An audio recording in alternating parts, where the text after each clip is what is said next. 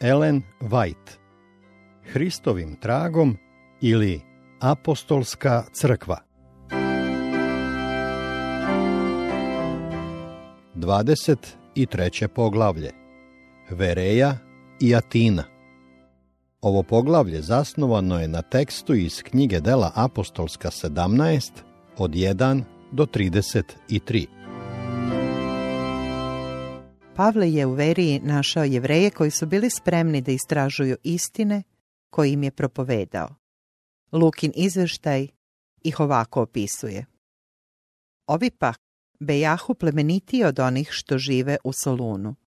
Oni primiše reč sa svim srcem i svaki dan istraživahu po pismu, je li to tako. Tako verovaše mnogi od njih, i od poštenih grčkih žena i od ljudi ne malo. Žitelja Verije nije bio ograničen predrasudama. Bili su spremni da istražuju istinitost doktrina koje su im apostoli propovedali. Proučavali su Bibliju ne iz radoznalosti, već da bi naučili šta je napisano o obećanom Mesiji. Svakodnevno su istraživali nadahnute zapise i dok su upoređivali tekst sa tekstom, nebeski anđeli nalazili su se pored njih, prosvetljujući njihove misli i utičući na njihovo srce. Gde god da se propovedaju evanđeoske istine, oni koji iskreno žele da čine ono što je pravo, uvek će biti pokretani da marljivo istražuju pisma. Da su oni, kojima su u toku završnih prizora istorije ove zemlje objavljene probne istine, sledili primer stanovnika Verije, da su svakoga dana istraživali pisma, da su upoređivali Božju reč sa porukama koje su im objavljene, tada bi u mestima u kojima je uglavnom malo, danas bilo mnogo onih koji su odlučili da budu verni načelima Božjeg zakona. Međutim, kada slušaju propovedanje nepopularnih biblijskih istina, mnogi odbijaju da ih na ovaj način istražuju. Iako nisu u stanju da se suprotstave jasnim učenjima pisma, ipak pokazuju potpunu nespremnost da makar prouče ponuđene dokaze. Neki pretpostavljaju da čak i da su te istine zaista verodostojne, nije važno hoće li oni prihvatiti ili odbaciti novo videlo i zato se drže lepih bajki kojima neprijatelj obično zavodi duše s pravoga puta. Tako njihov ostaje zaslepljen zabludom, a oni sami odvojeni od neba. Svima će biti suđeno u skladu sa videlom koje im je bilo objavljeno. Gospod šalje svoje pomazanike s porukom spasenja i oni koji je čuju bit će njemu odgovorni zbog načina na koji su postupili prema rečima njegovih slugu. Oni koji iskreno teže za istinom uvek će pažljivo u svetlosti Božje reči istraživati doktrine koje su im predstavljene.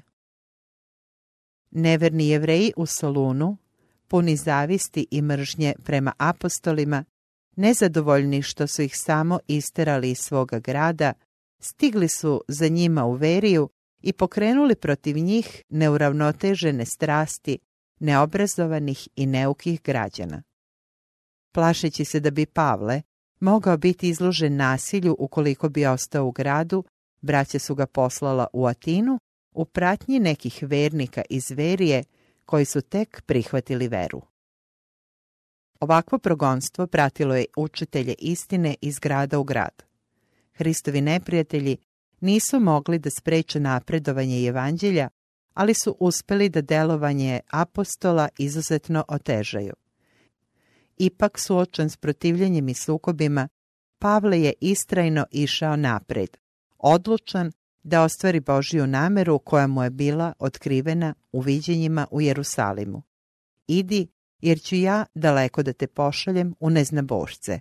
Dela 22:21.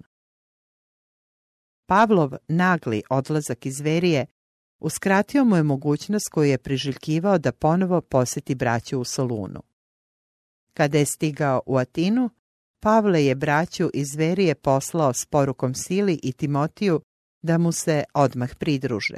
Timotije je stigao u Veriju nešto pre Pavlovog odlaska i ostao u tom gradu da zajedno sa silom nastavi delo koje je tamo tako dobro otpočelo, kao i da novoobraćene dublje pouči načelima vere.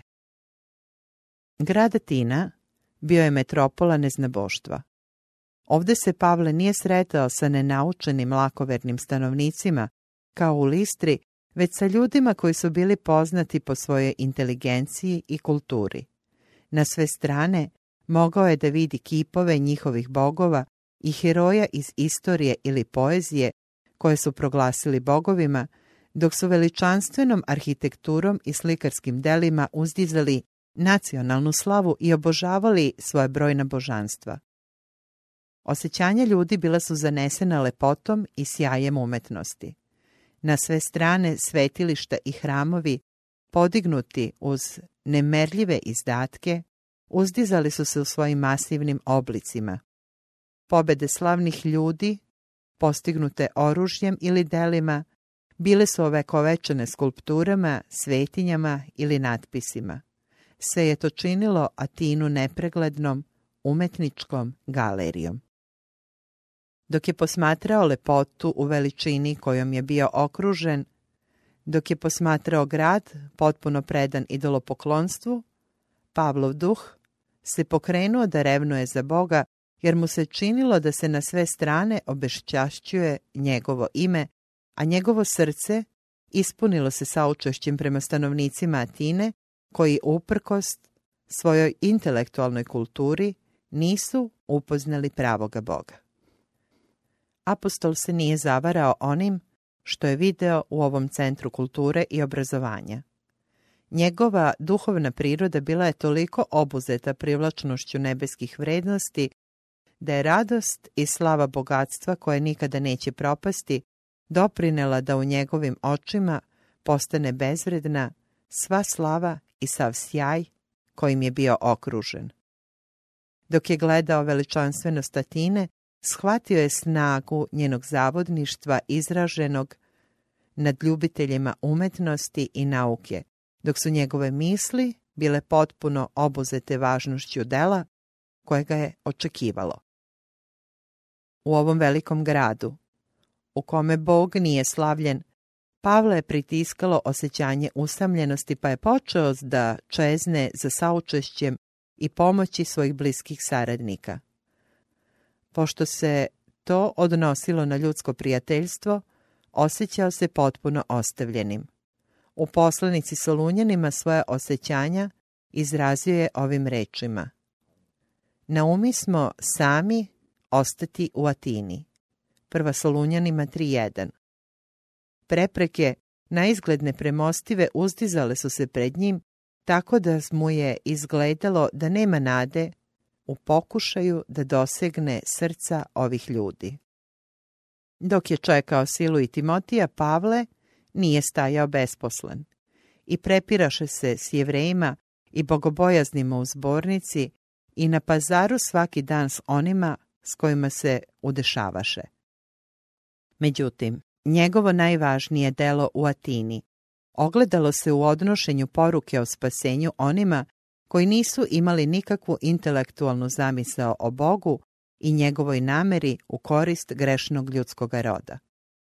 Apostol je trebalo da se uskoro suoči sa neznaboštvom u njegovom najpodmuklijem i najzavodljivijem obliku.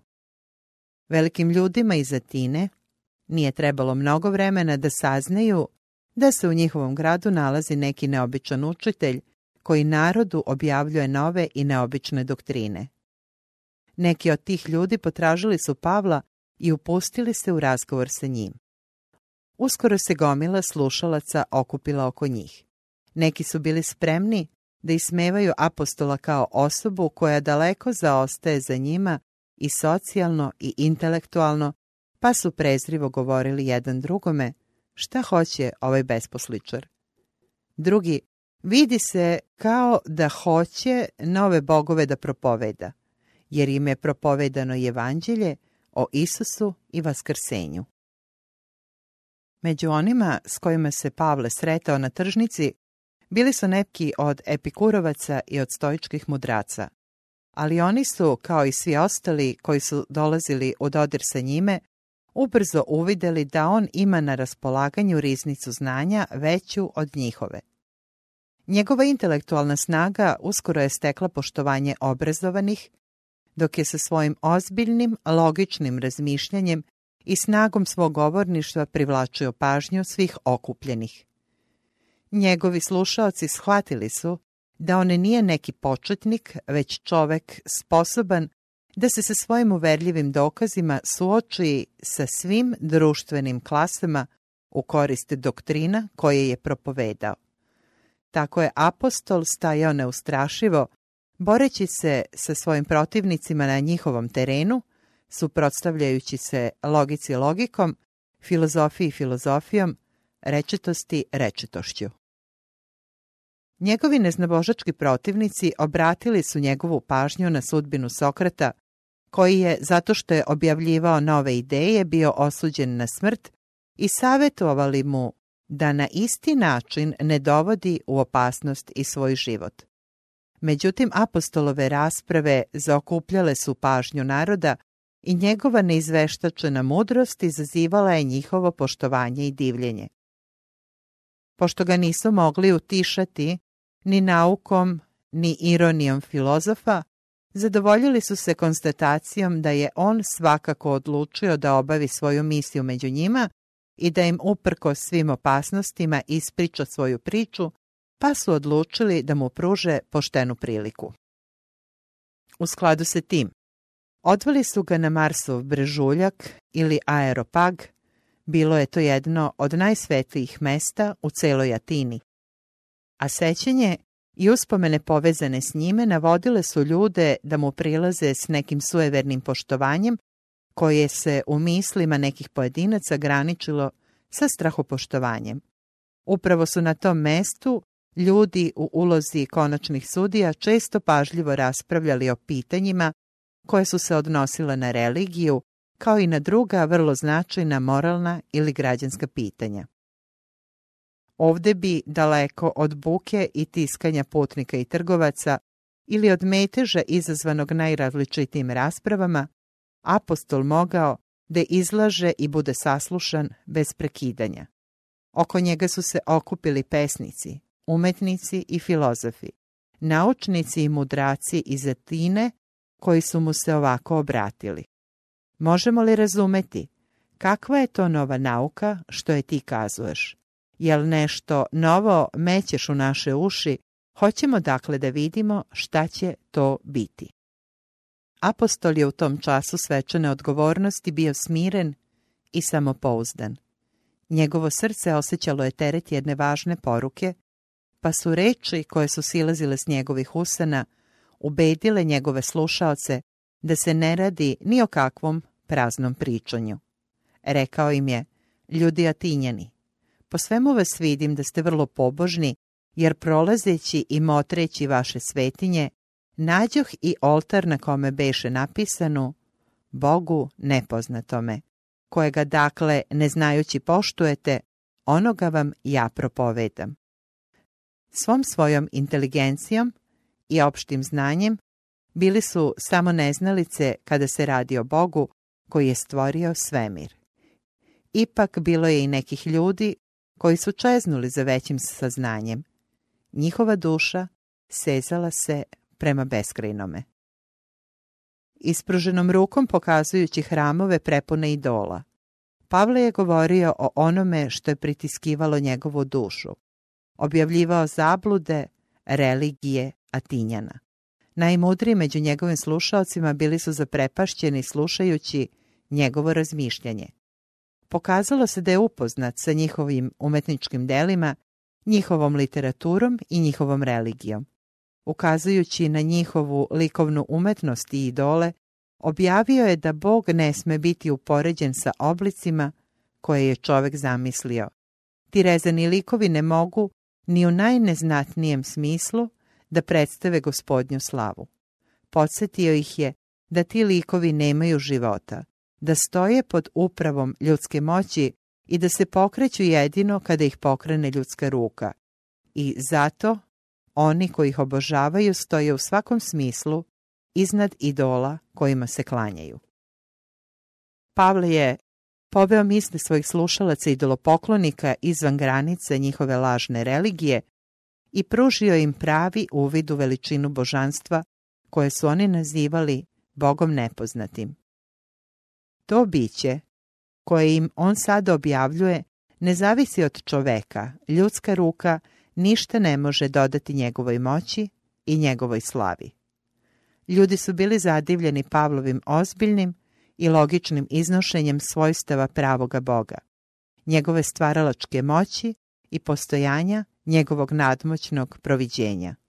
Iskreno i vatrenom rečitošću apostol je izjavio: Bog koji je stvorio svet i sve što je u njemu, on, budući gospodar neba i zemlje, ne živi u rukotvorenim crkvama, niti prima ugađanja od ruku čovečih, kao da bi onome trebalo što koji sam daje život i disanje i sve. Nebesa nisu dovoljno prostrana da obuhvate Boga, koliko to manje mogu hramovi načinjeni ljudskom rukom.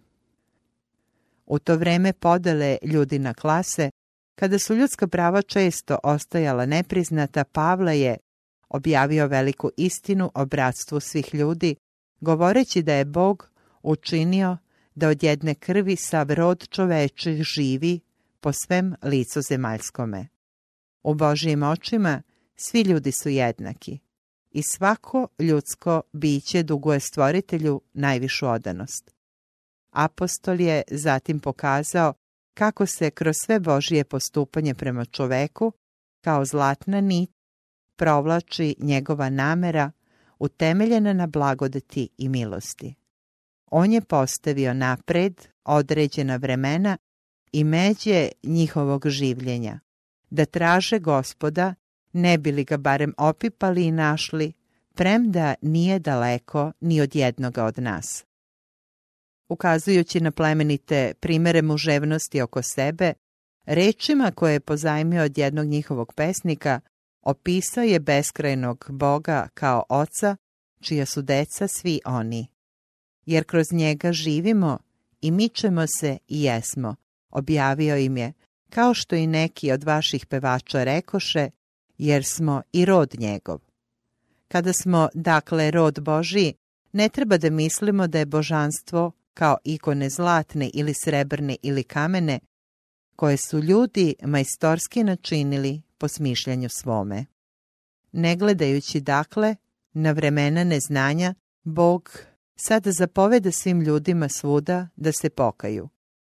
U stolećima mraka koja su prethodila Hristovom dolasku, božanski vladar je prelazio preko idolopoklonstva neznabožaca, ali sada preko svoga sina poslao je ljudima videlo istine. Zato od svih očekuje pokajanje za spasenje, i to ne samo od siromašnih i poniznih, već i od onih oholih filozofa i knezova na zemlji. Jer je postavio dan u koji će suditi vasionome svetu po pravdi preko čoveka kojega odredi i dade svima veru, vaskrsnuvši ga iz mrtvih. Kada je Pavle počeo da govori o vaskrsenju iz mrtvih, onda se jednako rugahu, a jedni rekoše da te čujemo opet o tome. Tako je bilo završeno delovanje apostola u Atini, središtu neznabožačkog obrazovanja, za Atinjane koji su uporno prionuli u svoje idolopoklonstvo i odbacili videlo istorijske religije. Kada su ljudi potpuno zadovoljni svojim dostignućima, malo se šta može očekivati od njih. Hvaleći se svojom učenošću i svojom uglađenošću, Atinjani su bivali sve pokvareniji i sve zadovoljniji maglovitim idolopokloničkim misterijama. Među onima koji su slušali Pavlove reči, bilo je i onih koji su otišli kao svedočeni u objavljene istine, ali se nisu mogli poniziti da priznaju Boga i prihvate plan spasenja. Nikakve rečitosti ni široka upotreba reči, nikakva snaga dokaza ne mogu obratiti grešnika. Jedino Božja sila može da unese istinu u srce. Onaj koji se uporno protivi toj sili ne može biti tim obuhvaćen. Grci su težili za mudrošću, pa je vest o krstu za njih bila ludost, jer su svoju mudrost cenili mnogo više od mudrosti koja dolazi odozgo. Njihovo hvalisanje ljudskom mudrošću i intelektom možda je i bilo razlog relativno slabog uspeha evanđeoske poruke među Atinjanima. Svetovno mudri ljudi, koji dolaze Hristu kao jadni, izgubljeni grešnici, postaće mudri za spasenje, ali oni koji dolaze kao dostojanstvenici, uzdižući svoju mudrost, propustit će da steknu videlo i znanje koje im samo on može darovati. Tako se Pavle suočio s neznaboštvom svoga vremena. Njegov rad u Atini nije bio potpuno uzaludan. Dionisije, jedan od najuglednijih građana, ali i neki drugi s njim prihvatili su evanđeosku poruku i sjedinili se u punoj meri sa vernicima. Nadahnuće nam je omogućilo ovaj pogled u život Atinjana, koji su sa svim svojim znanjem, uglađenošću i umetnošću ipak utonuli u poroke, da bismo mogli da vidimo kako je Bog, preko svoga sluge, ukorio idolopoklonstvo i greh oholih, samodovoljnih ljudi. Apostolove reči, njegovo ponašanje i njegova okolina, zabeleženi nadahnutim perom, trebalo je da budu sačuvani za buduće naraštaje, da im svedoče o njegovom nepokolebljivom poverenju, njegovoj hrabrosti, dok je bio usamljen i u teškim prilikama, o pobedi koju je postigao za hrišćanstvo u samom srcu neznaboštva. Pavlove reči predstavljaju riznicu znanja za crkvu.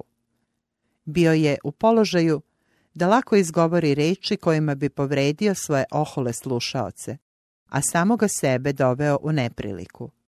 Da je njegov nadahnuti govor predstavljao neposredan napad na njihove bogove i velike ljude toga grada, on bi se našao u opasnosti da doživi Sokratovu sudbinu. Međutim, taktičnošću, koja je potekla iz božanske ljubavi, pažljivo je udaljavao njihove misli od neznabošačkih božanstava, otkrivajući im pravoga Boga koji im je do tada bio nepoznat. Velike istine pisma danas moraju biti objavljene velikim ljudima u svetu, da bi i oni mogli izabrati između poslušnosti Božjem zakonu i podložnosti knezu zla. Bog im objavljuje svoje večne istine, istine koje će ih umudriti za spasenje, ali bez prinude da ih prihvate. Ako se okrenu od njih, prepušta ih samima sebi da dožive plodove svojih dela. Jer je reč krstova ludost onima koji ginu, a nama je, koji se spašavamo, sila Božija. Jer je pisano, pogubit ću premudrost premudrih i razum razumnih odbacit ću. Nego što je ludo pred svetom, ono izabrak Bog da posrami premudre, i što je slabo pred svetom, ono izabra Bog da posrami jake, i što je neplemenito pred svetom i uništeno, ono izabra Bog, i što nije, da uništi ono što jeste. 1. Korinćanima 1, 18 i 19, 27 i 28. Mnogi između najvećih naučnika i državnika, najistaknutiji ljudi u svetu, odvratit će se u ove posljednje dane od videla, jer svet neće mudrošću upoznati Boga. Ipak, Božje sluge treba da iskoriste svaku mogućnost da istinu prenesu tim ljudima. Neki će priznati svoje neznanje onoga što je Božije i zauzet će svoje mesto kraj nogu Isusa Hrista kao skromni učenici velikog učitelja. Prilikom svakog napora da dosegne pripadnike najviših krugova, radniku za Boga potrebna je snažna vera. Prilike mogu izgledati i biti nepovoljne, ali i u najmračnijem času obasjava nas svetlost odozgo. Snaga onih koji ljube Boga i koji rade za njega obnavljat će se iz dana u dan. Razum beskrajnoga stavljena je njima na raspolaganje da ne bi grešili u ostvarivanju njegovih namera. Neka se ti radnici sve do kraja čvrsto drže početka svoga uzdanja, imajući na umu da će svetlost Božje istine zasijati usred tame koja obavija ovaj naš svet. U Božjoj službi ne sme biti nikakve malodušnosti. Vera posvećenog radnika mora da izdrži svaku probu koja mu se nametne. Bog je u stanju i voljan je da na svoje sluge izlije svu snagu koja im je potrebna i da im da mudrost koju zahtevaju njihove različite potrebe. On će učiniti i više nego samo ispuniti najviša očekivanja onih koji se oslone na njega.